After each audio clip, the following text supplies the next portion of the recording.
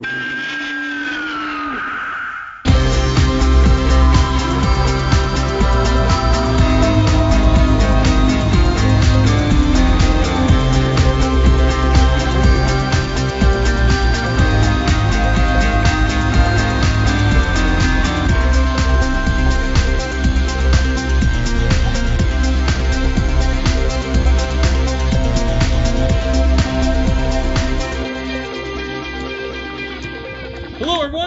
another edition of the Kaiju Kingdom podcast. I am your host, Chris Eaton.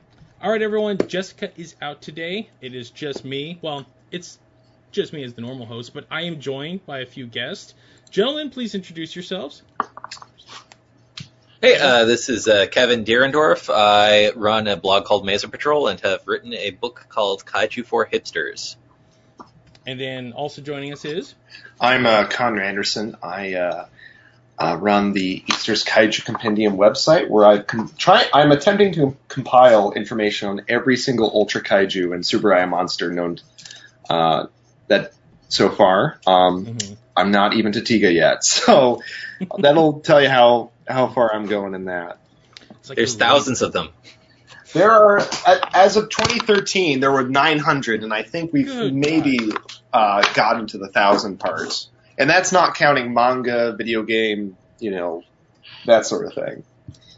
So these Herculean labors, if you will. Damn. So today we are kind of memorializing, how do I put this in good words? We're memorializing a shyster. That's what we're doing. Over this past weekend, the infamous Sompote Sedenguchi, is that how you pronounce his last name? Yeah, I believe so. I don't speak Thai, though. That's the problem. That's what it was told to me at the time from a person who remotely speaks Thai a couple of years ago. So if I'm butchering it, forgive me. But he went by his English name of Sompote Sans. Famously in this circle, he was known for the man who took some credit for creating a particularly giant silver superhero named Ultraman, which we all know is BS. What? Yeah, I know, shocking. The room's spinning. Hold on a second. You sit down. So he died this past week at the age of 80 from cancer-related issues. Which in this day and age is, it feels like it's almost, and not to be morbid with this, but feels almost like it's, that's like a lighter side of things in terms of people passing away, unfortunately. Yeah. That's just the world we live in. So. If anything, it was kind of left field news. I have a weird history with this dude. This is the last person on the face of the planet I ever thought I'd have people coming out of the woodwork to ask me things for. Famously, about 6 years ago, I interviewed the man at a press event in Hollywood when he came out here with his small company promoting the distribution and sale of Ultraman and all the wonderful products and apparent new movie that he was working on at the time. You can I'll link that episode in the show notes because that's a whole thing in and of itself. I actually have full live audio from that.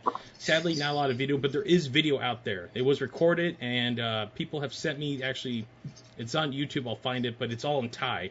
But I think there's a point or two you can see me in the background looking bored out of my gourd at this thing. So we're going to talk about the man. We're going to talk about more or less the infamy that the infamous legacy that this Uber fan, which he was at the core a fan of Ultraman. He did love this stuff. He loved his tokusatsu. He loved his giant monsters and his rubber suits. Now, the means of which he went to enjoy these things were a little less scrupulous.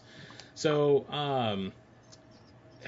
let's just start with the story, apparently. According to the big book called Ultraman Forever, which I have here, which was never released for obvious reasons, because it is riddled with copyright images they never got permission for. And libel. Yes. And I'm 99% sure there's about 10 or 15 good photoshopped images in here that I'm Sure. Wait. They were photoshopped? They were photoshopped. Oh my god. I know. The one I love the most, I'll send a picture out later, is a picture of him taking a picture of the great Toshiro Mifune while he's in his dressing room, and it's literally like the hackiest Photoshop job I've ever seen. But the first time I read this book, I couldn't stop laughing, just in terms of especially the caption, because this book is written.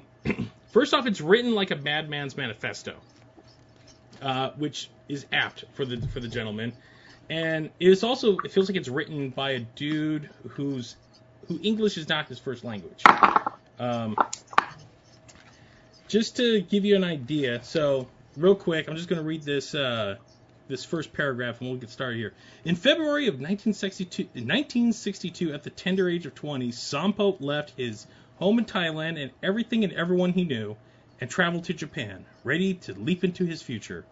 The early 60s were a special time for Japanese filmmaking in Toho Studios, intense and innovative, driven by a handful of creative, tireless figures, including two men who stand as giants in cinematic history, Akira Kurosawa and Eiji Tsuburaya. Kurosawa did not only directed such enduring masterpieces as The Seven Samurai, he set a style that would be emulated by filmmakers everywhere, even in Hollywood, which copied his distinctive approach for everything from spaghetti westerns on the big screen to cop shows on television. For his part, Tsuburaya basically invented the inimitable Japanese monster movies, along with many of its monsters. There were other talented, famous people as well, such as Academy Award-winning director Hiroshi Inagaki. Inagaki. I think am I pronouncing that right, Kevin? Inagaki, thank you. Director of King Kong vs. Godzilla, Yoshiro Honda, and actors Toshiro Mifune and Kenshi Sahara, all whom would impress and influence Sompote. Yeah. The young man from Thailand found himself most drawn to Tsuburaya, who would become his teacher and then his mentor. With surprising ease and speed, Sompote found he had left his homeland and his family to discover a new home and something of a new family as well. That is literally the opening paragraph to this book. Much like any great fairy tale, there's usually some truth to it, and there was truth to this. The man did go to Toho on a scholarship when he was 20. He was there for the making of, I believe it was Yojimbo and King Kong vs. Godzilla, and there's one other film. And this is where the legend of Sompote begins. And apparently he made his contact with Tsuburaya. And let's go from there. So for those not in the know, I think we just went through this. Sompote famously produced two Tsuburaya-based films for his own production company in Thailand. And Kevin, what were those films? So there's so here's where the naming gets a little bit funky, because you have the Six Ultra Brothers versus the Monster Army is I think my preferred title for it. This is the Japanese title for it, but the Thai title is Hanuman versus Seven Ultraman, which that's how I tend to refer it to. Yeah. So and then we can talk about things like Space Warriors 2000 coming out of that as well. The other movie is Jump Borghese Giant, which was later brought to Taiwan, and then from Taiwan to Italy, and then Italy to France, and then we got that basically as Marsmen. So it's like a game of telephone in terms of the translation there. With a purple monkey dishwasher line at the end somewhere too. Yes. If you're into Ultraman at all, you've heard this man's name come up, partially, or actually probably most likely for the reason why we got little to no Ultraman in the U.S. for many, many years. And then kind of for the reason why we got some Ultraman in the U.S. for a brief window of time, and now why we have all the Ultraman in the U.S. now because of this man. So, where do we want to start with this? This is a ton to unpack. I would say, should we, Connor, are you there? I'm here, yeah. Okay. You are you're a bit of an expert in this field. Do you want to start with this tangled mess? It's a little bit to get into, and it's a lot. I'm trying to keep this kind of linear. So. Okay, so should we begin with his relationship with Tsuburaya Productions then? Let's start there. I think that's a good groundwork. So he went to Toho to work on King Kong versus Godzilla. And he did, from what I recall, he did begin a friendship with KAIJU.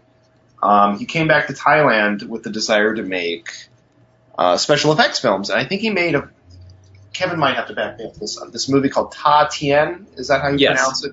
Yes, which I believe is a historical or some major part of Thailand's culture. Yeah, it's based on the mythology regarding a certain dock, basically. Yes. So he made that movie, and it was a success. I believe that was the first appearance of the character of Hanuman, which is not an entirely original Sompote creation, since that is the Hindu god. So I don't think Hanuman was in that, but there were creatures in that were then later used in the Jumborgesen giant. Yes. So around that time, Tsuburaya which was the 70s, Tsuburaya was, sending out their shows, which, like Return of Ultraman 7, Ace, Taro, and they became very popular in Thailand. And Sompote was like, yo, I worked with your dad, Eiji Tsuburaya. Why don't we produce an Ultraman movie specifically for the Thai market?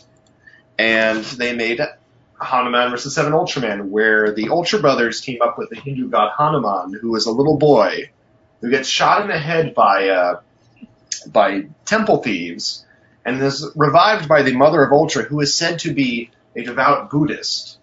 And then they battle a whole gallery of Ultraman monsters and one monster from Mirror Man. And the day is saved, and, that is, I think, sort of where the ball really starts to get rolling. After that, they did a Jumborgese movie, since the Jumborgese TV show, another Tsuburaya production show, was very popular in Thailand as well. And then following that, I believe Dick Randall took footage from a re-release of Hanuman vs. 7 Ultraman, which incorporated footage from the Ultraman Zoffy movie. Which was not authorized. No, not authorized at all. Which I think that re-release was Hanuman vs. 11 Ultraman. Yeah. Yes. Yeah, and that's some stuff from Ultraman Story and from the Ultraman Zoffy movie. Yeah. So they took that movie and they gave it this horrendous dub, like not even like kind of funny bad, like genuinely terrible dub. And they released it, I think, on American TV as Space Warriors 2000. And Tsuburaya caught wind of it almost immediately and shut it down. And it kind of lives on as like this sort of, really, really bad piece of Ultraman media. Like, it's not just, the typical boring episode or so. Like, this is like genuinely bottom of the barrel when it comes to Ultraman. It's kind of like a convention bootleg that you get for the fact that it's that bad. Right? Exactly. Like, you watch it, I've shown friends it, and the best way to clear my house out after a party is just to put that on. If I want to get them out of there quickly, I'll put that on, and most people will be gone about 10 minutes into it. So anyways. If you want bad racist humor, like that's where you go. So after that, the president of Tsuburaya Productions, Hiroshi Tsuburaya, dies in 96, 95. It was 94, wasn't it? 94, right around the mid to late 90s. And then what happens is Sompote comes knocking and he goes, hey, there's this contract I need to show you. And this contract basically stated that Sompote had the rights to the first 6 Ultra shows, so Q through Taro and Jumborgese, and basically, this contract was full of all sorts of inaccuracies and, wrong episode counts, like they'd call Ultra 7 Ultraman 7 and so on and so forth. And, Tsuburaya's thinking, there's no way this is going to fly. But they had a Hanko stamp which carries a lot of weight in the Japanese courts. And the Japanese courts for the longest time were like, no, this is legit, you know. He owns these shows. And then after that, the sort of story of Sompote creating the Ultraman character and the series itself and being the true, you know, guy behind it kind of sprung from that. And then it became this 20-year legal battle between Tsuburaya and Chayo, and it only got resolved in 2018. And like this legal battle has affected everything from like the home video rights to like the shows themselves. Like, it's crazy. I kind of wonder if this is a case of like double huckstery, because if you think about what happens is Eiji Tsuburaya dies, and then Hajime Tsuburaya dies. As Noboru Tsuburaya has taken over the company, Sompote shows up and like, hey, I used to work with your dad and brother, and, you know, how about we work together? And, you know, Noboru's like, okay, and then they make this co-production. And then as soon as Noboru dies, he shows up and is like, hey, by the way, that other guy, he gave me the rights to this thing. Yeah. So that might be his stratagem now. A little point to add to that story. He actually brought that contract with him to the event I was at. Yeah, I actually held it in my hand. Wow. I looked over it. It was nice, and they had it covered. It's not laminated, but it was there. I looked over the whole. It was just someone just like, here's some stuff, you want to look at it. And the second there was this little folder, I just opened it and I immediately knew what this thing was. The stamp was there, everything, and I read over that thing like it was like the Zaruda film. Like I was like, what in the hell? It's insane, and the sad thing is that not a lot of people would appreciate that kind of thing. But the fact that they brought it to just told me, I'm like, you guys are long conning this thing, and you are far more. There's a sense of, what's the word I'm looking for? They're way too cavalier about this. Mm-hmm. And they had to think that they were like they had this shit lock, stock, and barrel. And looking at it, like, it looks like it was typed by like an 8-year-old on a typewriter. Like it's just this mess of a thing. And then there's the stamp. The stamp was still there, like it's faded, but you could still see it. I think what happened is they had a piece of paper with the Hanko stamp on it. I don't doubt that. Apparently, according to what Brad Warner has said, sometimes this is terrible practice, but Tsuburaya Productions would, keep, stamp things around just in case they needed to make a contract or, send a letter or something on the fly. Mm-hmm. The thing is, as a contract, this should be null and void because it refers to the company as Tsuburaya Prod and Enterprises, mm-hmm. which is not the name of the company. Mm-hmm. It refers to the person signing it as Noboru Tsuburaya, which is not his name. And then it's signed in English, which is not how he would have signed. So it's there's multiple, like, aside from the fact that it gives them the rights to more episodes of Ultra 7 than exist, mm-hmm. things like that, or refers to things like Ultra Q as Ultraman Zero. Yeah, it was that, and then they also claimed Jamborg and I want to say Mirror Man. No, not Mirror Man. Mirror Man and another one in there. No, it was just Jumborg Ace. Was it Jumborg? Yeah, it was the first 6 Ultraman shows in Jumborg Ace. Thankfully, Mirror Man and Fireman and stuff like Eisenborg and Operation Mystery weren't part of the dealie. I don't even think they managed to get shown in Thailand, now that I think about it. Mm-hmm. Yeah. Well, I think it was just basically the main shows that would have been, I guess not Mirror Man and Fireman, but the main shows that would have been extant at the point where the co-productions were made. Mm-hmm. So pretty much they fortunately weren't claiming to have the rights to, let's say 80 or anything like that. But even if those actually were the rights, they decided to overstep them because then there's also the assertion that Sompote claimed that he gave Tsuburaya the idea for Ultraman to begin with, which, if you look at the timeline, that doesn't add up because he left Japan in early '64, and Ultraman didn't actually happen for a couple years after that. You could have faxed him. And then there's the whole thing with he basically claims that we have all rights to create new Ultraman properties, which is really what kind of becomes an ongoing debate following the throughout the early 2000s and going up basically until maybe 2 or 3 years ago. So, as I said, let me, if you don't mind, indulge me in another little bit of this manifesto right here, as we're talking about this. So, this is from the book on the creation of Ultraman. It was a special place, a special statue, and Sompote tucked away the memory in his mind and the photograph in his books. Apparently, he took a picture of this Buddha out in this Buddha statue out in Thailand. And he took that book filled with pictures especially dear to him when he went to Japan. When Tsuburaya told Sompote of his idea for a new superhero, everything clicked into place for the young apprentice. He showed Tsuburaya his photograph of the Buddha for that face perfectly embodied to Sompote what the new creature should exemplify.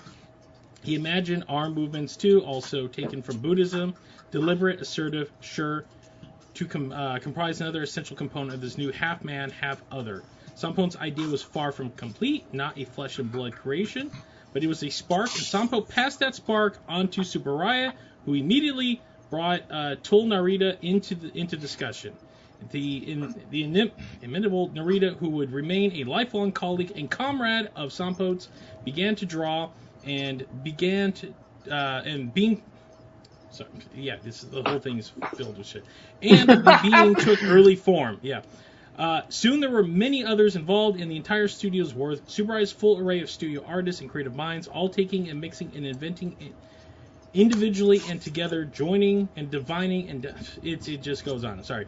And growing ideas, fighting for breath, for life, fighting for survival and supremacy. Out of the ferment came the outline of a being, an alien who had traveled to Earth to defend the planet from extraterrestrial monsters of all shapes and sizes, and who had merged his essence with a human to create a new superhero. The being became refined, defined, and not only a look with not only a look, but a motion and characteristics, and finally a name, Ultraman. I remember a thing where he also claimed that he suggested the name Ottoman as like the Ottoman Empire, which that doesn't jive with anything anybody else has ever said about the creation of Ultraman. No, and I think that's part of the thing right there. That's like we can sit here and tear into this guy, but it's the story is so insane that you almost kind of give it a pass, because it's this weird myth that he's created for himself. I mean, he's going to be remembered for this nonsense. Yeah. But the nonsense is so thick and rich that you're kind of like, I'm not mad, because this is such an insane story. So this is my sort of hot take as someone who is a huge Ultraman fan, but and of course I don't want anything bad to happen to Super 8 Productions because they make the shows, but I sort of think that what happened with Sompote, I wouldn't say good, but it makes the series a little more interesting than if Ultraman was just something that happened in Japan and did its thing. Because then you've got this 20-year-long legal drama going on that's affecting creative decisions for the shows and why we can't see Ultraman and this and that, and just this weird stuff coming up the Ultraman Millennium shows and stuff, which to me makes Ultraman a little bit more fascinating to look at than a lot of other Tokuhiro shows, because this isn't happening to Kamen Rider or anything.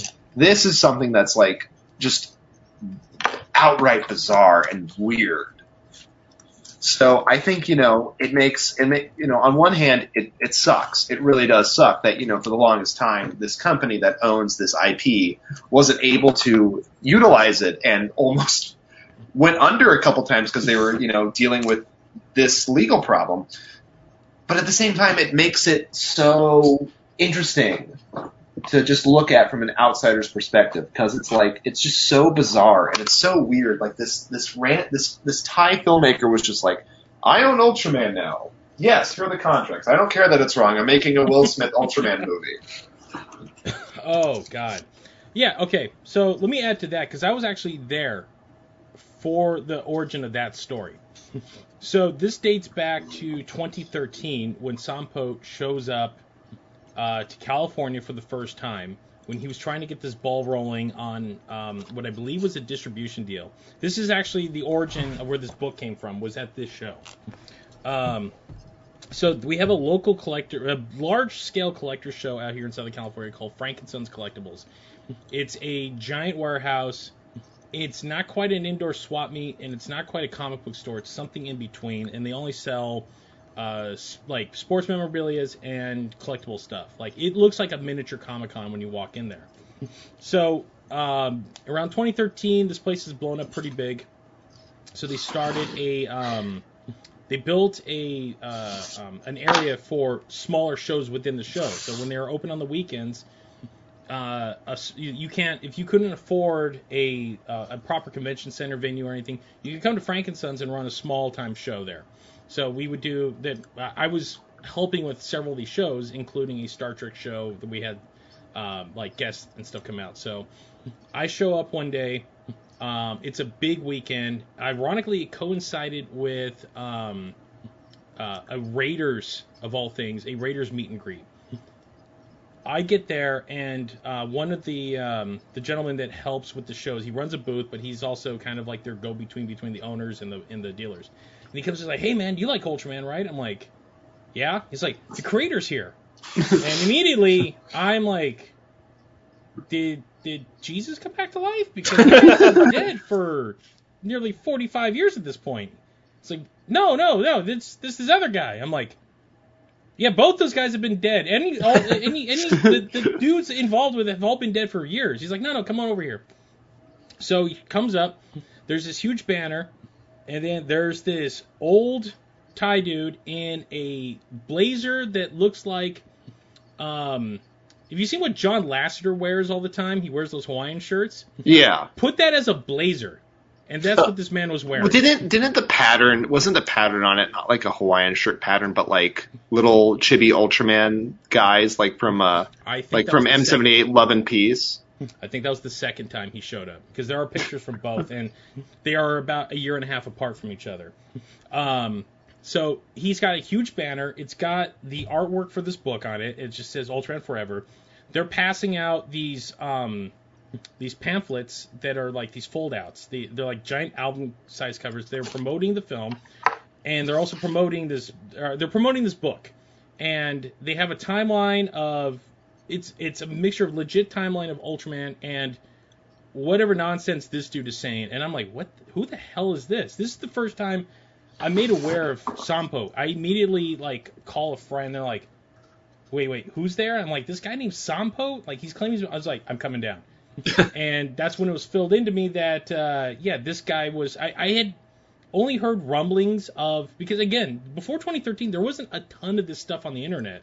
There was stories, like I heard from a few people about like the legal issues with it, and I didn't really pay much attention, because to be fair, I love Ultraman, but he's like maybe third on my list of things, and there's just, at the time, there was so much, and it was a pain in the ass at the time to get into Ultraman. So while I'm there, the associate that I was helping, he runs a website called Nuke the Fridge. And he's like, hey, can you help me with this interview real quick? And he's like, yeah. So because part and parcel of giving him the space was that, we get some freebies. It's kind of, name of the game there at the show. Like, you got someone of importance coming, you scratch our back, we scratch your kind of thing. So sit down with his translator, and he has one of his reporters sit with him, and he's just like, things about Ultraman. It's like, I'm like, I don't know much about what this guy is asking, because I'm still kind of a little bit in the dark, but I'm kind of aware who this guy is now.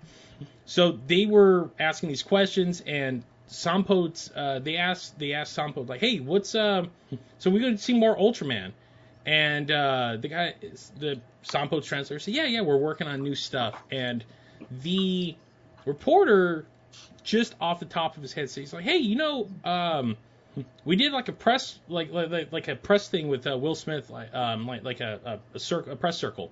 So pretty much like usually these things are about 5 or 6 reporters at a table, and you have various people from various the movie that they're promoting. These people come sit around, they lobby questions. Everybody can take them down, and then you write your art. It's pretty much kind of killing 2 birds with 1 stone. So Will Smith a couple months prior had mentioned, oh yeah, I love Ultraman. Like, I know all this stuff. They passed that to Sompote. Immediately, the next day, as the story gets published, they told the reporter, hey, tell them we're going to get Will Smith to be in our next film, when that exactly was not what was presented. They were told Will Smith loves Ultraman. And then when the story was going out the next day, they had gotten word back from the handlers like, hey, we're getting Will Smith. We reached out to Will Smith. He said yes. And I immediately knew that was bupkis, but they were, you're going off what's being given to you from the source, so you just kind of run with it. You're saying what they're saying.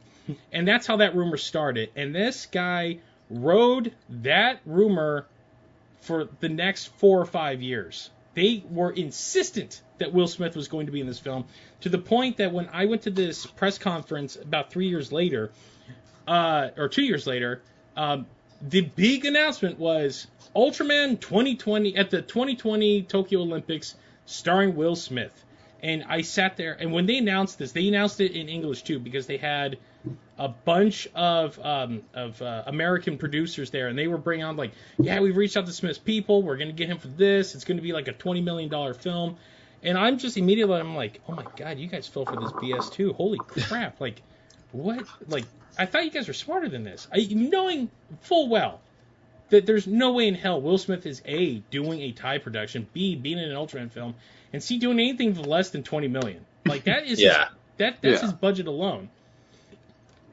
So it all comes back to, I think, there was, when he was promoting Hancock, he was asked either on Leno or Letterman or one of those shows, like, what's a superhero you watched growing up? And then he's like, oh, I watched Ultraman. And of course, nobody knows what that is.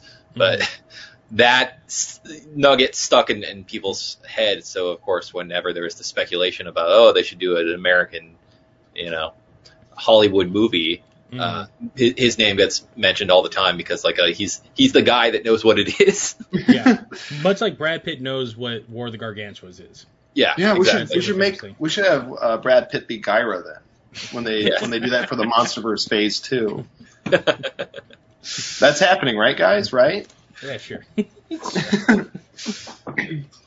So let's go back to Connor, into the productions of these things. So these are the 2 films are legit. The 2 films he produced, right? Yes. Yes, the Hanuman vs. 7 Ultraman and Jumbo Ace and Giant were both legitimate. And up until about, this is funny, up until about the Sompote Came Knocking around 96 or 95 or so, Tsuburaya would actually reference Hanuman in like reference books and such. And Hanuman himself makes a cameo appearance in Ultraman Super Fighter Legends, this anime OVA that ties into the Gekiden manga series and toy line. So up until that point, when Sompote, was like, hey, I own Ultraman now, they were like fully on board with acknowledging this as part of the greater Ultraman canon. So, which is a bit of a shame in my opinion.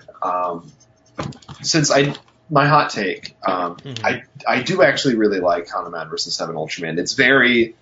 It feels very Godzilla vs. Megalon, if that makes sense. Yeah, it does. In terms of just like, it's like vision and what it wants to do.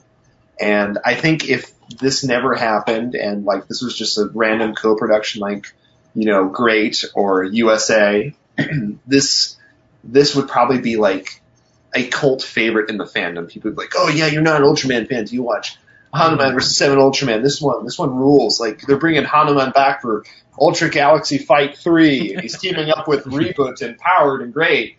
We got all the foreign characters running around now. But unfortunately, due to that, it's now going to be kind of seen as, this is where it all began. This is where the problem started. Yeah, it's kind of the elephant in the room when it comes to discussing the movie, which I tend to agree with. I like it quite a fair bit as well. I don't like Space Warriors 2000, but the actual Hanuman versus 7 Ultraman, I can get behind that one. I mean, it's a little nutty, but it is a legitimately fun film. Like, you can tell there is love for these characters, and putting that since they were just trying to create something fun in whatever their own image was and whatever the vision was. But Connor's assessment is pretty apt. It does feel like Godzilla vs. Megalon in many ways. It's a structurally weird movie because it's like the full first half is kind of this kid getting killed and taking revenge on all of these statue thieves. It's very sort of like proto Ong Bak, but yeah, it's actually genuinely horrific. Because he grabs them and he like squishes them in his hands, and you see like just blood oozing out. So like, it's funny because it's like, those are the bad guys and everything, but it's like, it's like Hanuman's like huge and like, does he really need to just squish these guys? I also do like that when he transforms, he does do the Ultraman like towards the camera too, which was that's really sick. Yeah. But yeah, then it flips a switch, and then there's a monster army, and the Ultramen actually show up, and then it's a different movie from then on, but it's still fun.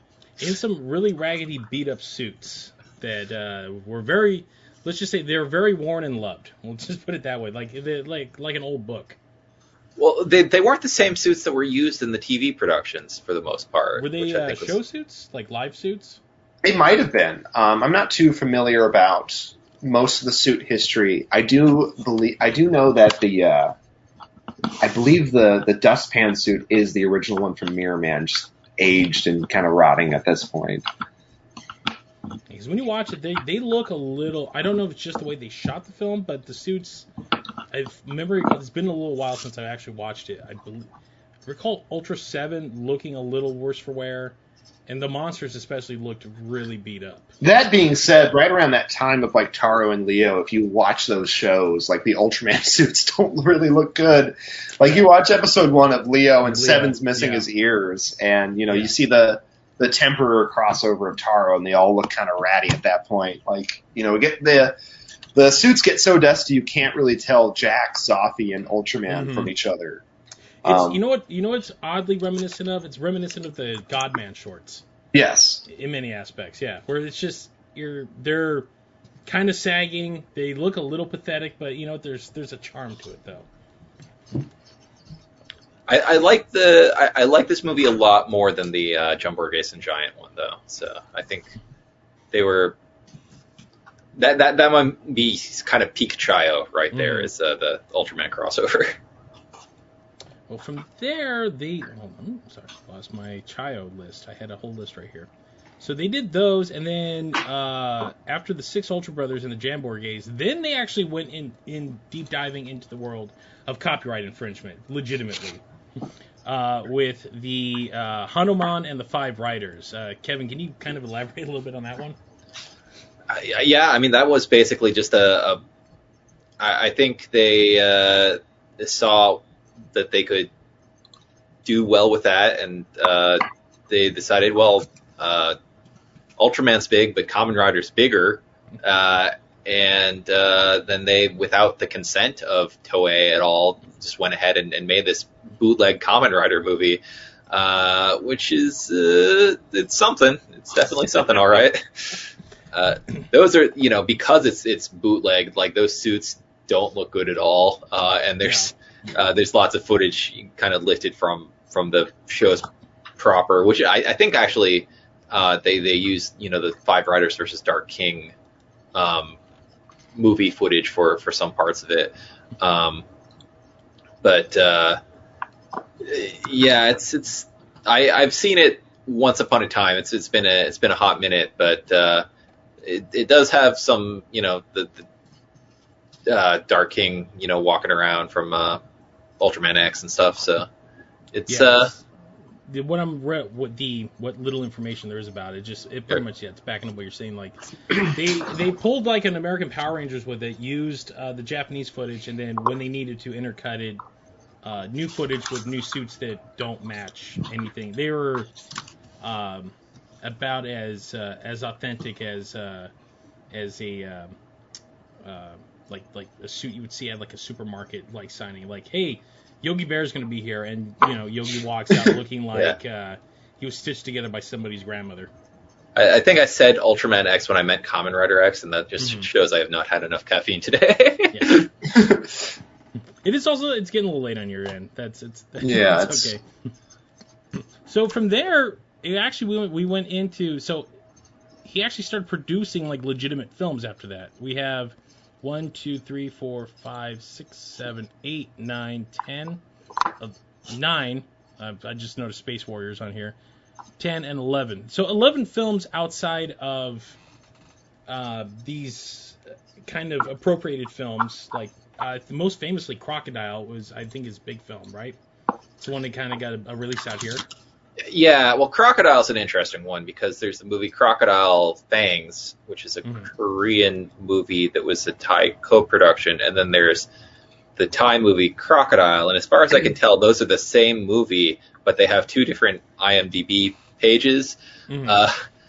And I did a lot of looking into it and didn't get any straight answers about what the actual differences are between them. But then, of course, the Thai version comes to the U.S. and gets recut again to have yet other actors and things in it. So hopefully this is something that it's supposed to be getting a Blu-ray through Synapse Films at some point, and hopefully whenever that happens, they can clear up the troubled production history behind Crocodile, because it's really interesting. Like if you look at information about the movie in Korean versus information about the movie in Thai, you get completely different kind of accounts of who all was involved, despite them nominally being the same movie. Yeah, which again goes. I mean, it feels like, I mean, we're seeing a theme starting here with this man in his production. So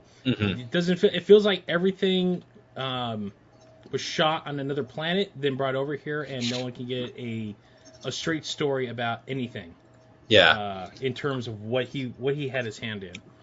Yeah. Noble War was the other, from 1984. That has sort of the return of Hanuman in it, and it actually uses some stock footage from the six Ultra Brothers movie, as well as from Crocodile. So he's not averse to some stock footage here and there. Oh no. So last movie I'm seeing is Magic Lizard, which was in '85. Yep. I've not seen that one. Have you seen that one? I've seen bits and pieces of it. I haven't seen it in full. I know the villains from Jum Borghese, Jum Killer Jr. and Demon Gorn, the final boss of Jum Borghese, that both show up in that. Wasn't there Computer Superman? Didn't they do a movie called that around that time too? That's possible. I'm not. I'm looking at, not sure. So 85 they have Karathong 2 and Noble War in 84, and then something in Thai that I'm not even going to begin to pronounce because I'm just going to butcher the crap out of it. Yeah, that was the period when they re-released the This was when Return of Godzilla was coming out, so everybody wanted their own kaiju thing, and that's when they re-released the Ultraman movie, incorporating the new footage. Also, I'm looking for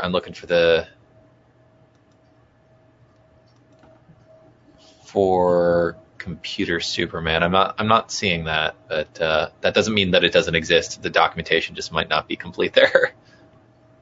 Yeah, well, again, like as we were talking off before we started, there's shockingly not a lot about this man or a lot of information about the actual productions online at all. You read the his wiki page, and it's very much feels like it was written by whoever wrote this book. And then somebody came in and edited it saying, no, this is nonsense, but I'm just gonna leave this because in itself this is almost like a bad poetry, session that you kind of have to see to believe. Because yeah, it's full of a lot of let's just self-flating information in here. We'll just put it that way. Well, his Thai Wikipedia page is interesting because it says like his last movie is The Magic Lizard, after which he decided to focus on Ultraman, but then he doesn't do anything for 10 years. Yeah. So I kind of, there's got to be something going on there. Hey, it took him a while to come up with an idea. Come on, man. You can't rush genius. Well, I believe his home was his old movie studio. I believe that's part of the legend. Like, I've seen pictures of his house, which is this grand like manor outside of I want to say it's outside of Bangkok somewhere. And they actually had pictures at this event too. He's got like a gigantic Ultraman head like on the property, like when you go into the gates, and then it's weird. The architecture of the place is very weird, which leads me to believe that maybe there's some truth to the story that he pretty much turned his little movie studio into his living quarters. And it is jam packed with Ultraman stuff. So if he took a 10-year break, all he did in that time was buy stuff, because the pictures I've seen are like it would make any collector like blush. He's got stuff in here I've never seen before. Statues, figures. From what I've heard, he actually does have a lot of the original Toll Narita artwork, since he befriended Narita before his death. Because Narita wasn't too happy about the whole royalty things with Tsuburaya and like the Ultraman and Kaiju designs, and he befriended him and was basically, hey, you want this, these pieces of concept art? Sure, you can have them. Why not? And hence they show up in this book. Yeah. Well, and he had an Ultraman theme park also. Do you know the timeline with that? That I don't know about. That I tried looking up, and I've only heard like bits and pieces and stuff. I couldn't find a single thing about it. I looked, and unfortunately, I actually reached out to. This is all weird because I've been doing some rummaging around here and clearing out some stuff. I found a lot of the contact information from that event that I went to, including the American producers that were going to produce this magical Ultraman film. I reached out to a lot of people, and I only got a few I only heard back from a few, and all said the same thing. They're like, literally after that show ended, we never heard from these people ever again. Like nothing. The American producers pretty much said like they didn't even get into like a scripting stage. Because I'm like, would you want to come on and tell your story? They're like, there's really not much of a story to be told. We were approached. We were told what the project is. We said, yeah, we can do it. And then after that big press conference, everyone just kind of vanished. And after that was 2015. He never came back to the States ever again, as far as I know. They were going to set up a shop out here. I reached out to those people, didn't hear back from them. I'm pretty sure the email address that was given is probably gone, because it looked like it was like a private email that was bought like through like a web hosting service, and nothing is there. So it's almost like this thing like came in like in a dust devil and then just disappeared as quickly as it showed up. What's kind of interesting is you get that, if you look at the 70s and 80s, there's a lot of diversity in terms of what Shia is doing, but after they get involved in the Ultraman case, it's basically all Ultraman with it. The one exception is in 2001 they made a TV show called Hyperbots. Mm-hmm. But aside from that, everything that they are talking about is Ultraman related. I got a feeling that's because my personal assumption on this, especially knowing if you read into like stories in Hollywood and people who have rights to certain things, I want to say famously there was a guy that claimed to own the rights to Lord of the Rings for the longest time, and fought New Line and the Tolkien estate over this. And I think it came out of the Ralph Bakshi films of everything. It's when you hold on to that one thing, instead of trying to parlay it into other things, you're backed into a corner, and you think that this is the only thing that's going to get you out of it. That's what it seems like when he showed up at Super Riot and threw that BS contract down. It feels like this was grasping at straws. I don't doubt the man doesn't have love and affection for the clear. I mean, here's some pictures of his collection. I think he definitely does love Ultraman, and I think, in a better world, he could have been like a very eccentric but beloved figure in the fandom, and maybe we would have seen like a new Thai Ultraman co-production show or movie in like the 90s or so, when they were doing that, revival of the series around Tiga, and so. But I think it's a very selfish and unhealthy love. Like he's very consumed with the idea of, this is mine. I'm not part of this. I am this. This is mine. I created it. I made it what it is. I will make it even better. Well, it's classic sociopath. Yeah. The guy that talking to him, you can tell that he was clearly a sociopath. Yes. Even that translates in any language. I mean, the guy, like in the 15 minutes I got to talk with him, and not only that, but I was just spitballing stuff because I was trying to tiptoe around what I can ask, what the translators were going to translate, and there were points like I was just kind of pulling stuff out of my ass, like, I'm like, hey, do you think you'd ever reach out to Tony Jaa to star in one of these things? And when it was translating, he just heard the name Tony Jaa. He just got this frown on his face. He's like, no Jaa. Like in the English, he's like, no Jaa. I'm like, oh, okay.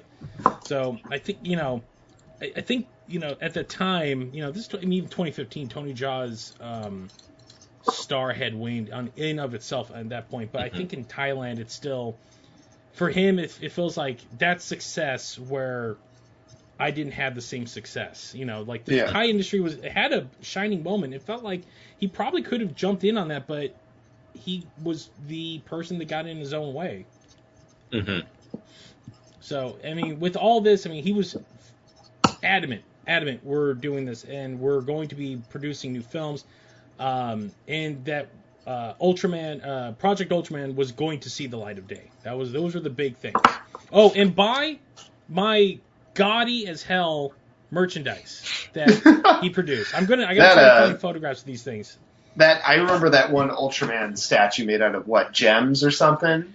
It was made out of crystal. It was a crystal statue. These things, it was the first thing when I walked into this thing. They're like, here, come check this stuff out.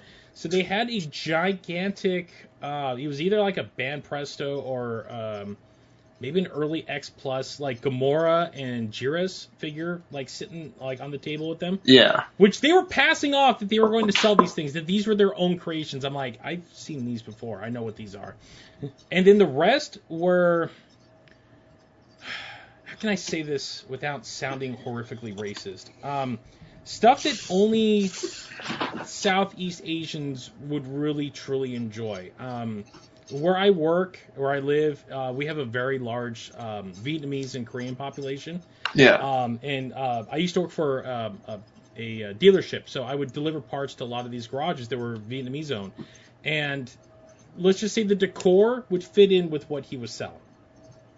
So none of these things were aimed at Americans, because I don't know anybody in their right mind out here that would spend the $1,800 to $2,000 they're asking for these two crystal statues, because they look like it was a paper mache figure that they dunked in glue and then just rolled around in these crystals and painted.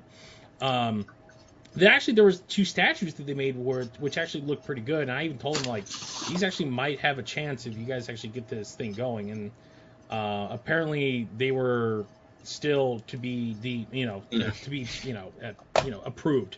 But they were heavily pushing these two crystal things. I'm like, they're like, there's only gonna be 1,200 made. I'm like, Well, yeah, it's the lemonade. Like, you charge $500 for a glass of lemonade. You might only sell one, but you got $500 out of it. I think that was the mentality.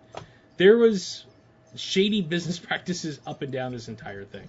I mean, these crystal things very well might have been for the Thai audience to begin with, because there's the whole, one of the, I think, hypotheses that you put forth was the whole press conference was just for the sake that it would make the news in Thailand that he was meeting with people in Hollywood, right? That was, by the end of the show, that is very much what I came away with. Everybody, there was myself, there was another reporter, Paula Gatos there, who used to run the Tokusatsu Network, and then the 3 producers for the Ultraman film, and then that was it. We were the only Americans there that I could honestly say none of us had any Thai connections. They had translators there. When I walked in, it was upstairs in a Thai restaurant in a ballroom. There was maybe about 40 or 50 people in this whole thing, and I was on one side of the room. Sompote was in the middle. Paul was in the other end. We kind of connected real quick and kind of trade notes. And then we sat through what I would call a Kim Jong-il level propaganda video that was 90 minutes long, and they rolled it out on a TV stand it's a rainy day at school, and guess what? We're going to be watching, Remember the Titans because we can't go outside. So this is what they rolled it out on. They popped it in a DVD, and I had this. They gave me a translator. It was this young dude who I'm 99% sure was only there because he had a hot as hell girlfriend who was acting as one of the models. And they're like, "Can you come here and hang out? And you speak both Thai and English." So this guy had no clue who any of these people were. He made that known to me when I sat down, and pretty much through the video, which I'm watching from afar. So the screen is only a 32-inch flat screen at the time, and it's tied down on this dolly thing. I can see what's going on, and the video, the audio sounds like it's one of those educational films when you go to a national park. It's just muffled. It's poorly edited. It's kind of like a recap of what's in this book, but there was so much more, and the poor dude could not keep up because even he's stopping. He's like, "Wait, what? What the hell did they just say?" And he's trying to translate this without sounding like it's a dog and pony show. And at a point, I just told him "Dude, I'm cool. If there's anything that's popping out that I should know, or I need to ask." He's like, "No, thank God, thank God." So, yeah. From there, it just went into him just parading. Everything was in Thai. Nothing was in English. The banners were in Thai. All the press material was in Thai. They did have some English stuff that they gave me. They had a few English published flyers and stuff because they did have intentions of setting up a store out here. Once they got to know the Frankensons people, they were going to set up a Chayo store at the Frankensons location. They were going to buy a booth space, and they were going to that was going to be one of the first places this merchandise was going to be sold. The big thing was afterwards they were this whole thing went 4 hours. It was long. And it was like I was sitting in a David Lynch film during this time, because everything was just so surreal and weird. There was a point when I'm walking around, one of the handlers is like, "Yeah, if you want to talk to Sompo, give us 20 minutes. He's doing some interviews." Everyone was Thai. It was all Thai press. I think there was a Korean newspaper that was there as well. I was walking around looking at the figures, and I was approached by one of the handlers and some photographers. They're like, "Oh, you're a reporter, right?" I'm like, "Yeah." It's like, "Oh, you like this stuff, right?" I'm like, yes, I do." It's like, "Do you mind if we take picture with you?" I'm like, "What do you mean?" "No, can you take picture with the stuff?" I'm like, "Okay."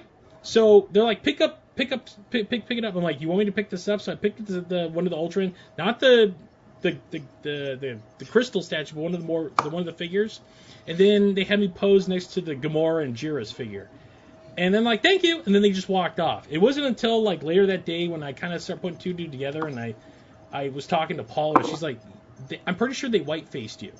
And I don't know if you guys, Connor knows. I think he knows. I think I know where you're going with this. Yeah. You both know. So that is a tactic. I think mostly out of China, right? Where if you want to really promote something in your homeland and make it look a little more spiffy, you get a white guy to do it because it adds, for some reason, it adds some sort of validity to it. I'm like, cool. I guarantee there's probably in a Thai newspaper my mug holding like Juris and going like just big shit-eating grin on my face, and saying like, hey, big American newspaper loves loves Ultraman and loves Chayo, even though like I was just a small little online press thing. I've got a friend who made a career of that for some years in Taiwan. Probably paid very good. I don't doubt it. If it was, I'm morbidly curious if there's if that picture is out there somewhere. I gotta hopefully one of those days someone can see something. But anyway, I digress. That whole thing. Walking out of it after I wrote that story, I had people reach out to me like, he's a BS artist. I'm like, believe me, the whole thing felt like it was a tax evasion like party. Like pretty much like we're setting up like a shell corporation because we're funneling money into something that we don't want the government to know about. That's how the whole thing came across. But the fact that they came loaded with what felt like legitimate aspirations to bring Ultraman over. They started talking about DVD releases, which I believe that turned into the Shout Factory releases. Yes. If I'm not mistaken. Do you have any? Yeah, they became the Q and 7 releases. Yeah, the BCI sets had already happened, but 2013 that might have been after the Q and 7 stuff. Maybe it was around that time. But yeah, so they had set up the kind of an affiliate company, UM Corporation, from whom Shout Factory and BCI and I guess Mill Creek technically had licensed the rights to those 3 shows. But Shout Factory had flat out said that they weren't interested in the rest of them, which was kind of interesting. So, for those who don't know, now we live in a golden age. Mill Creek is releasing everything under the sun. Sadly, not Ultraman Towards the Future. Yeah, almost everything. Almost everything. I guess I'll have to fork out the $190 for that Blu-ray set. But but for a long time there was almost next to nothing. It was Mill Creek that released that bare bones, weird kind of Ultraman, like the original series, right? They did the original series, and then we got 7 and Q over here. And if you wanted to watch the other shows in Jumbo Gates, you had to import Malaysian DVDs, which is how I saw the rest of the Showa era stuff back in the day. So I remember there was a point of contention among some people who were like, I'm never going to support Chayo. And I remember a couple of friends saying, like, did you buy the Shout Factory releases? I'm like, yeah. I'm like, well, you inadvertently supported Chayo. Mm-hmm. Because that's the only way we got this stuff. I mean, it almost became a self-fulfilling prophecy. I mean, they did see some profits out of I'm assuming some profits out of this if they managed to get that far into licensing this stuff. In fact, I mean, there was much more out of that licensing. I mean, we want to go into it. What were those Chinese animated films? They had the bootleg Ultraman. The Dragon Force, right? Force, yeah. Those are also through UM Corporation. So. Yeah. Can anybody elaborate on those? Because I'm really in the dark on it. From what I've heard, I haven't seen them yet, but Dragon Force is apparently some superhero show from China, and they made a movie where they replaced a character in it with Ultraman, and then they had him show up in another movie, and then they had him show up in, I think, one of the Dragon Force TV shows, like a 13-episode season. Mm-hmm. And the big infamous part of this was when they had a press conference, and they had this guy decked out in body paint and this really hideous mask as Ultraman, and it made some waves across the internet a couple years ago. And I think, if I remember right, Shin Asuka, Ultraman Dyna's actor Takeshi Tsuruno, he even like tweeted like, "This is a fake Ultraman. This is the Ultraman that is out to destroy children's dreams," or something like that. And then after that, Tsuburaya was like, "We're taking this to court against Blue Arc." And later that year, the U.S. court ruled in favor of Tsuburaya, and Chayo and Blue Arc and all these other companies that were tied up in this lost, which is why shortly afterwards, the next year, like right on Ultraman Day, we had, we're releasing everything. Yeah. I mean, I feel kind of bad for you. I feel like Blue Arc was probably bamboozled in this case also, but they could have done their homework a little bit better. Well, let's talk about the end game. Let's the fall, if you will. Hold on. You all right, Connor? My dog is giving me crap right now. Okay, all right. She is running up and attacking me. Sorry. Okay. Just making sure you're okay over there. No, I'm fine. So 2015, he's out here hustling, trying to get whatever he has left sold, and I think it's not long after that they go back to court. If I'm not maybe 2016. Yeah, I mean the court battles have been kind of like ongoing for quite a while, and it was interesting because the Japanese courts would side with the Japanese company, and the Thai courts would side with the Thai company, and it kind of wound up being a bit of a standstill. Meanwhile, in Thailand, they're going ahead and producing a bunch of stuff, we mentioned. Well, maybe we mentioned on air, that might have been beforehand, that there's the whole Project Ultraman thing. Let's before we go further, let's delve into that real quick too. I think that's a good point to jump into. So Project Ultraman was essentially like Sompote's dream Ultraman project of his own creation, right? Yes. So this was a TV show. I've got information on this. I wrote for my site an article based on what I know, and I'm gonna say grain of salt, of course, because I had to do some digging, and I can't really verify what a lot of this information is, but I do think it's interesting. So Project Ultraman was going to be a TV show, I believe, released right around the end of the 2000s. And it would have starred 3 different Ultramen. We would have had Ultraman Millennium. He was another M78 Ultraman. We would have had Ultraman Elite, which I'll get to in a minute, along with Ultraman Dark, who would have been kind of an Ultraman Belial or Agil kind of figure, who was an evil Ultraman who turns good later. So the plot of the show is that there was this kaiju, which according to various sources I found was called Merriway. And Merriway is like this big kind of jellyfish eyeball monster. For the viewers at home, or listeners, I guess, imagine Starro, but made out of terrible CGI. And you've got Merriway.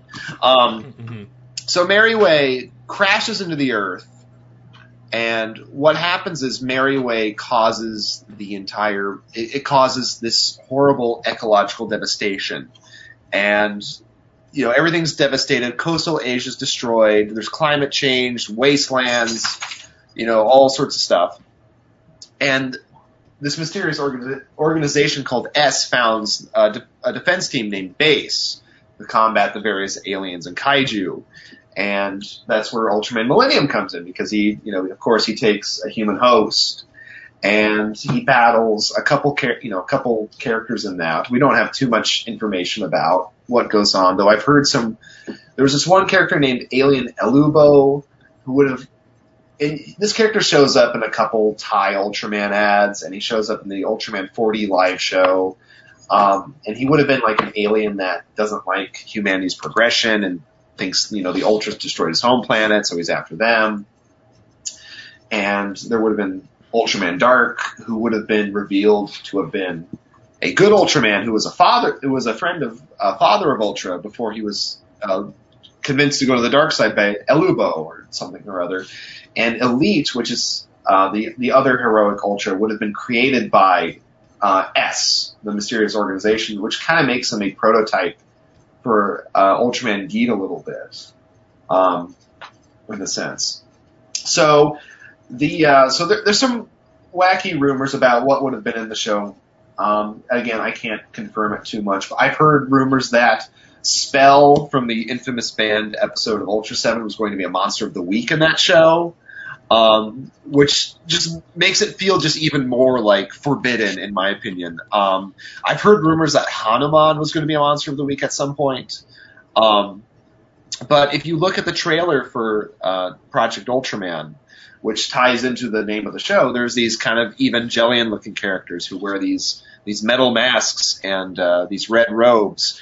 And these guys who are S are looking to use the DNA of the Ultramen to evolve mankind, and they're behind the creation of Ultraman Elite, which I can't say like it's something I can see in like the Japanese stuff, but like I do think it's interesting enough that I want to see where it would have gone. But no, Project Ultraman, if you watch it, it's Ultraman, but it doesn't feel like Ultraman. Like if you watch like any of the other foreign Ultraman productions, like whether that's USA or Powered or Great or Reboot or whatever, they all still kind of have that feeling that they kind of feel like they're part of that bigger cohesive picture of Ultraman. And then you look at the Project Ultraman trailer, which, again, bootleg, and it kind of feels like it doesn't really get, the ethos or what makes Ultraman work. Well, it's just that weird sizzle reel that's out there, right? Yes, just that weird sizzle reel that's out there. Which might not even be indicative of what the show actually was going to be. Was it ever confirmed that was actually stuff used in the show, or was it just a proof of concept? I do not know. I tend to assume that it is for the actual show, but it could have easily just been like here's what we can do, here's the show, buy into it. I wouldn't be shocked if Sompote had that sizzle reel made just to get investors, and then just kind of would kick his feet and be like, well, maybe we'll make a show. I don't know. We're working on it. Maybe if we get more money. But again, I don't know. With the courts ordering 85% of that show to be destroyed, not 85%, but all of it to be destroyed. It might have existed at some point, or it might have been just a sizzle reel. I guess we won't know. They might have been saying, "Oh, we're 85% of the way done. If we can get some more investment here." Yeah. So, God, I mean, they rolled a little bit. There were some stage shows, were there not? Yeah. Yes, there was the Ultraman 4D live show, which had all the Showa Ultramen fighting with the new Chayo ones. But other than that, there's Ultraman the animation, right? Yes, there's Ultraman the animation, which is it's kind of like Ultraman Kids, but it's CGI animated. It's not very good. Okay, this is the first time I'm actually hearing about this. Can you elaborate a little bit on what? So there was a while back. I read, I think it was an Asia Week, some Asia Week article from 2001 or so, that they were making a show called Ultraman the Animation, and that they did 26 episodes of it. However, I haven't been able to find all 26 episodes, but on YouTube there is this Thai Ultraman cartoon. It's not called Ultraman the Animation, but I feel like that more than likely it is it, just because Occam's razor and all that. And it's essentially a show. You've got the 6 Ultra Brothers, and they live on an Ultra planet, and they're kids and they get into misadventures. Like they go kind of camping in this one episode, or this little space alien disguises themselves as the Ultra, as the Ultra Brothers, and is, playing pranks on them, or, one episode is about Ace teaching this alien kid how to fight against his bullies, that kind of stuff. It's not very good, but it's watchable enough for a show that's in Thai with no subtitles, but it's kind of an interesting blip in this like weird sort of saga of Chayo and Ultraman.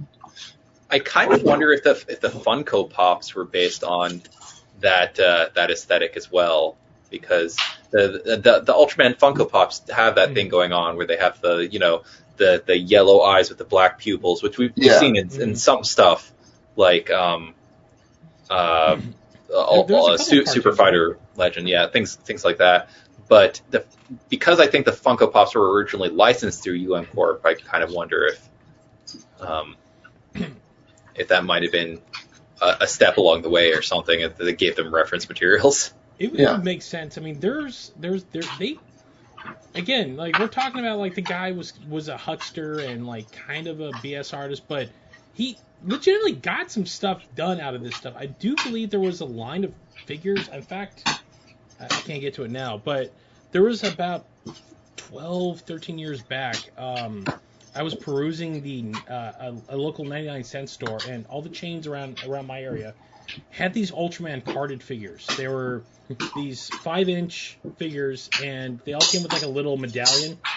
And they all had the Chayo logo that they used for everything. And again, later on found out, like, yeah, these were Chayo produced figures. Now, God only knows where the 99-cent store, the good people in the 99-cent store corporation picked these up from, but if they're picking them up, it was meant for something else, and they could not sell them.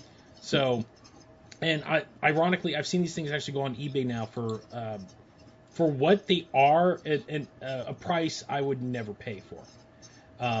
They're not the greatest quality, but you had every character that they had access to. So all Zafi, Ultraman, Seven, Toro. I think their father and mother of Ultra were even in this line too. And then I believe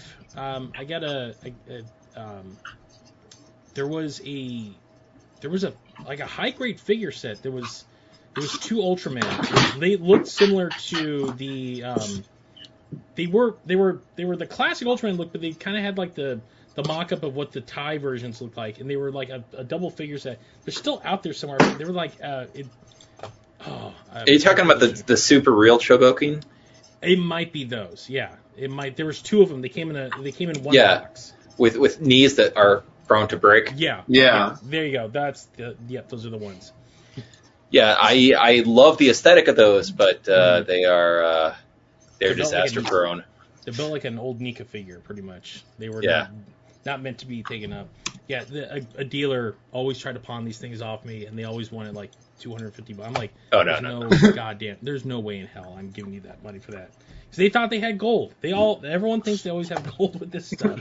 So I mean, past the book, I got some other weird stuff here, but the lasting legacy is always going to be this Ultra 7 figure that stares at me from my shelf. And a couple of the medallions. I gave the rest to a family friend whose kid was like super into Godzilla, so they're like, yeah, he knows what Ultraman is. I'm like, here, you can have these. Ironically, the paint job lasted a lot better than any of the Bandai stuff that was ever released. I'll give them that. So they did not scratch as hard as the Bandai stuff did. So, ironically, there's a sense of quality in something that Chayo did. Yeah, I think it's, just in general, I think now that the damage is starting to heal in terms of we're finally able to get everything's back in the Tsuburaya house, including, funnily enough, the 2 movies that they made with Chayo. Are they acknowledging them again? They're not acknowledging them, but the courts have ruled that Tsuburaya actually has the rights to those. Oh, wow. So hypothetically, and they are a company that is very prone to just making everything available, at least in Japan. I don't know if this might be a fresh wound. There might be baggage associated, but it would be really cool if they were just like, hey, here's the Blu-ray set of this movie, or yeah. I wouldn't be shocked if, like, on one hand, I could see that happening. On the other hand, you have stuff like the Spell episode of 7, as well as, like, there was this one episode of Operation Mystery that is banned as well. They'll probably be swept under the rug, unfortunately, despite their sort of significance to the series and just Thai filmmaking in general, good and bad.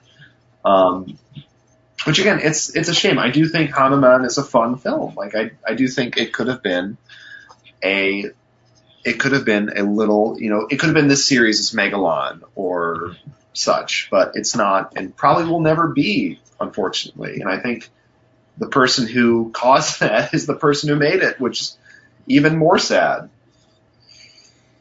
Yeah, but I mean, well, from what I know of Japanese business, they tend to hold grudges. Yes. So, not as, I mean, Americans are willing to look the other way if the price is right.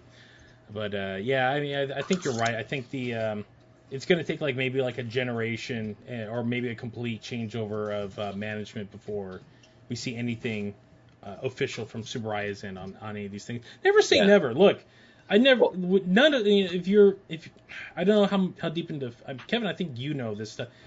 No one ever thought we'd ever see the day the clown cried, but we're actually counting down. Yeah. That it's going to happen. Depending on how the world looks, I'm actually going to be, and how it's released, I'm planning a watch party with that with some friends. Yeah, and there's no. It's not going to be a fun party, but it'll be a party. I can't. I can't. And I'm going to see it sometime in my lifetime. I cannot wait. Ever since I heard Harry Shearer talk about it on Stern, I'm like, God, I got to see this thing. And something tells me too that the American film, the Library of Congress, is not going to wait the full 25 years. I got a feeling like we're about like 5 years out since we lost Jerry Lewis. I give another 5 before they're like, all right, screw it, he's been gone long enough. Let's put this thing out there. So yeah, and I also do wonder because the Tsuburaya that we have right now, which is no longer the family business. It's more the corporate. We've got basically Fields and Bondi calling the shots at this point. It's kind of they might be more. If it means we get some toys out of it, I got a feeling we'll probably see it. That would be interesting. I could see them doing like a limited edition something.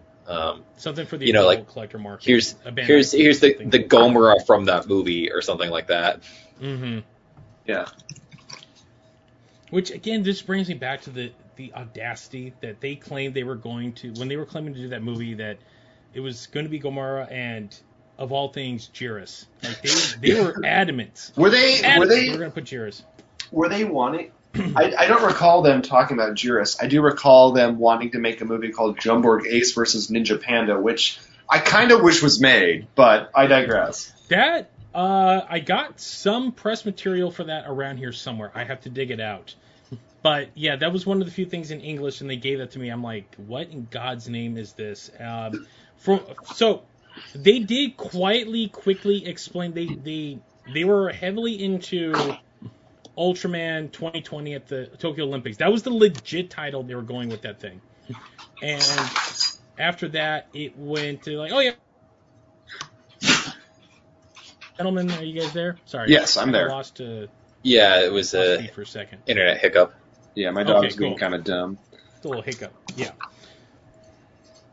So, they were heavily onto that. That's what the American producers were on. And then the Jamborg Ace and Giant Panda versus Giant Ninja Panda was the attempt was to be a kids film, and essentially was just a giant Ninja Panda was going to terrorize, I believe it was like New York, and Jamborg Ace was going to show up to fight him. That was literally the synopsis they gave us, and I looked at them like, what in God's name are you guys? I mean, it doesn't seem too weird because there's Death Kong King, the panda monster from Jumborg Ace. So it might probably what it was. Yeah. Well, there was Panda Mania at that point in Japan because they were just getting the pandas from China in the Tokyo Zoo, which is why you also have the panda episode in Ultraman Taro and Ace.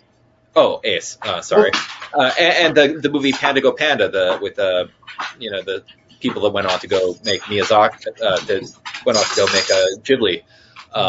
They did that for the Champion Matsuri at the same time. So, in addition to through Chayo, there was this Thai toy company that did make some Jumborg Ace figures, and one of the toys for the monsters that they did very little monsters. Unfortunately, they did all the villains and the evil Jumborg robots and the main heroes, but they only did 2 monsters, and that was the first monster, King Gigles, and the second monster was Death Kong King, which was the panda monster. So I sort of feel like, at least maybe in the minds of these Thai audience, of the Thai audience at the time that watched Jumborg Ace, that Death Kong King is probably the most iconic monster from that show, which I don't blame them because it's a giant panda monster. This is probably the origin of that. Again, my Jamboree Ace knowledge is I can fill it up in a thimble. That's how much I know. I did an article about that. I'll plug that later. Oh yeah. But I mean, again, look, just in the about near 90 minutes we've talked about this, it's been a roller coaster of half-truths, lies, and wild imagination. At the very least, you can say what you will about the man. I mean, as far as I know, he might have been the nicest guy in the world. I've never heard like I've talked to people that at a couple of shows, the M1 people especially. They were friends with him, and they spoke very well of him. I showed up before all this nonsense the lockdown we're in. The last Monster Palooza show, the M1 people were there. Matt Frank, he asked me to bring the book because he wanted to check it out. He's like, dude, we should take it to the M1 people. I'm like, yeah. Brought it over there, and they were looking through it. They're like, oh yeah. They're like, oh yeah. And they explained like, yeah, no, we're friends with Sampo. We know him. Like we talk to him all the time. I'm like, really? They're like, yeah, he's a nice guy. Like they had nothing but nice things to say about this man. Like so, it's a weird. Again, you can't really say when. I know there's people who say, screw this guy. He's a shyster. There's no doubt he was a shyster. There's no doubt that he, BS'd a lot of his business practices. But as a human being, as far as I know from people I've talked to, he seemed like a legitimately nice guy. That's all I can go off of. I mean, it just adds another dimension to just what an enigma this dude was.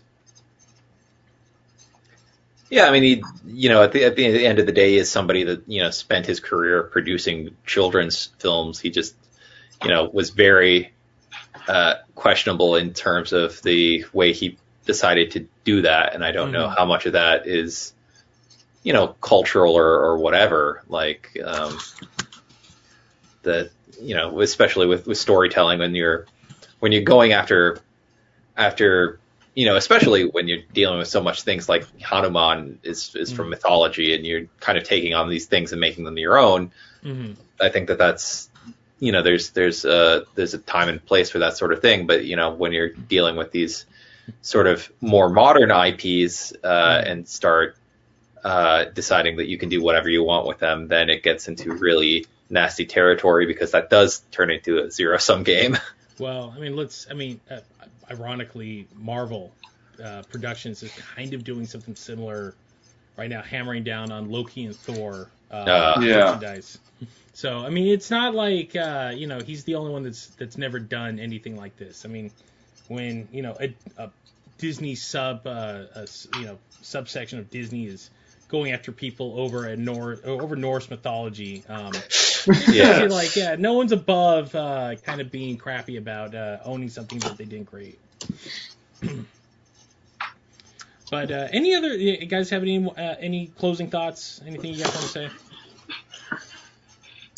Well, I think, as painful as the saga of Sompote is, it does add another layer of intrigue and fascination to the Ultraman series that that makes it, again, one of my favorite tokusatsu series. Not saying that this is the driving, fascination behind this particular franchise, but it adds another layer to it. I do think, again, I've never met Sompote. He could be the greatest guy in the world. He could have been Adolf Hitler reincarnated. I don't know. I don't have a dog in that fight, though. But I think, again, he was a human being, and he lived a really interesting life, probably more interesting than a lot of people, in the world. And I think his legacy, good and bad, will live on. And it does make me a little sad that, of the films that he's made, Ultraman or not, that are interesting, like, Hanuman versus Seven Ultraman, Tai Tien, Crocodile, that sort of stuff. They're always going to be marred by that sort of reputation he got over the last 20 years of trying to steal Ultraman. which made him go from, sort of a kind of kooky B movie director from another country to a snake oil salesman con artist who is trying to take, one of the most beloved superheroes from Japanese culture. And I think, that sort of reputation will follow him for, the rest of time. He's not going to be looked back at like Henry G. Saperstein? Saperstein? Yeah. Yeah, he's not going to be looked at like Saperstein. He's not going to be looked at like Tomoyuki Tanaka, Ishi Tsuburaya, Toll Narita, Again, I think every human being is a little bit of good, a little bit of bad, because that's just the nature of being human. And, I don't think he's the worst creator in the world or anything, but I think in the saga of Ultraman and all the artists who've worked on it, he's going to be definitely the most divisive, to say the least. I tend to agree with that. That's a very apt assessment. Yeah, and I think it's always important also to try to separate the artist from the art. And while he had business practices which, frankly, damaged the perception of tokusatsu internationally for decades and probably irreparably forever. I think that there's still, now that he's gone, we can kind of have a look back at things like, frankly, his entire filmography and find things to enjoy about them. So, if you see the Dutch DVD of the Hanuman and Ultraman movie, definitely snap that up, because who knows how many chances you're going to have. And then, there's Marsmen, which has a French DVD because that, as I mentioned before, it was actually Luigi Cozzi, the same guy that colorized Godzilla in the 70s, that brought that to Europe. And now it has maybe not the best English dub, but it has an English dub associated on it. So, you can view that as well, and hopefully Crocodile gets its Blu-ray sooner or later, and I'd be up for seeing more. I think it's a real shame that what was created had to be destroyed for Project Ultraman, because it's fascinating as, depending on how much was even finalized, as an artifact, I would love to be able to see as much as possible. Yeah, again, I don't think Project Ultraman would have been like one of the, if it existed in full and we had access to watch it, I don't think it would have been seen as like, on the level of stuff like Seven or Mebius or, Nexus or any of those shows. But I think it would have been like, just as interesting as like, something like Powered or Great, where it's like, this is some different countries' interpretation of Ultraman, and there's some parts about it that might have been good, or there are parts about it that might have been bad, and who knows how it would have been. But I probably would have enjoyed it just for the novelty of it. Like, I really enjoyed Metal Kaiser that Tsuburaya attempted to work on, and another tragic tale. And I think it probably would have been like that, where it's like, okay, this is, it's not quite the same as what we're used to, but it's similar enough, and it adds to that sort of mythology of sorts of Ultraman that, again, I think it's a shame that we don't have access to it. Yeah, it's like Zydo is everybody's least favorite metal hero thing, but it still deserves a right to exist. Well, if anything, the fact that it's this mysterious thing, and the legend of it now kind of puts it into a whole different, stratosphere other than any of the other stuff. Like, if you said, if it came out and we got to see it, it would have been this just another, chapter in the book. But now it's got a weird, almost urban legend life around it. It's arcane. Yes. Yeah, it's on that level of stuff like, the banned episode of Ultra 7 and such. Like, we know that there's something out there. At least there was at one point. There might still be. God only knows. Because, again, no one can get any straight answers out of anybody. Or there's 10 different versions of the same story that all have very different, they have, different, subtle changes to them. But we know it's there. Something was there, and that it hopefully it exists somewhere. Someone might have saved it like Roger Corman's Fantastic Four. That there's a copy somewhere sitting in someone's apartment, maybe in China somewhere, or in Thailand somewhere, that, one day someone's just going to be like, oh, hey, just throw this up on the internet.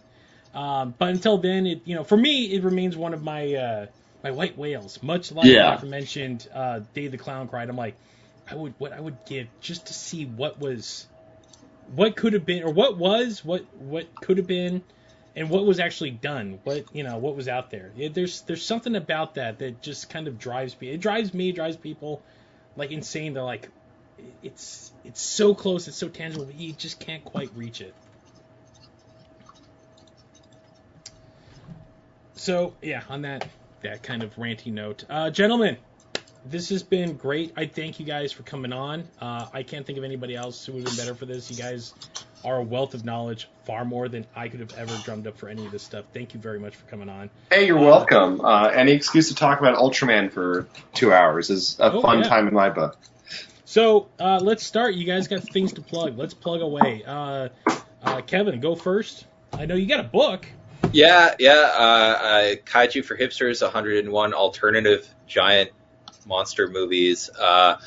It's a couple years out of date. I was referencing it just before the call, so I talk about this movie as well as many others that if you're wanting to look past the Godzilla and Gamera and Mothra and King Kong types of giant monster movies, there's a whole bunch out there.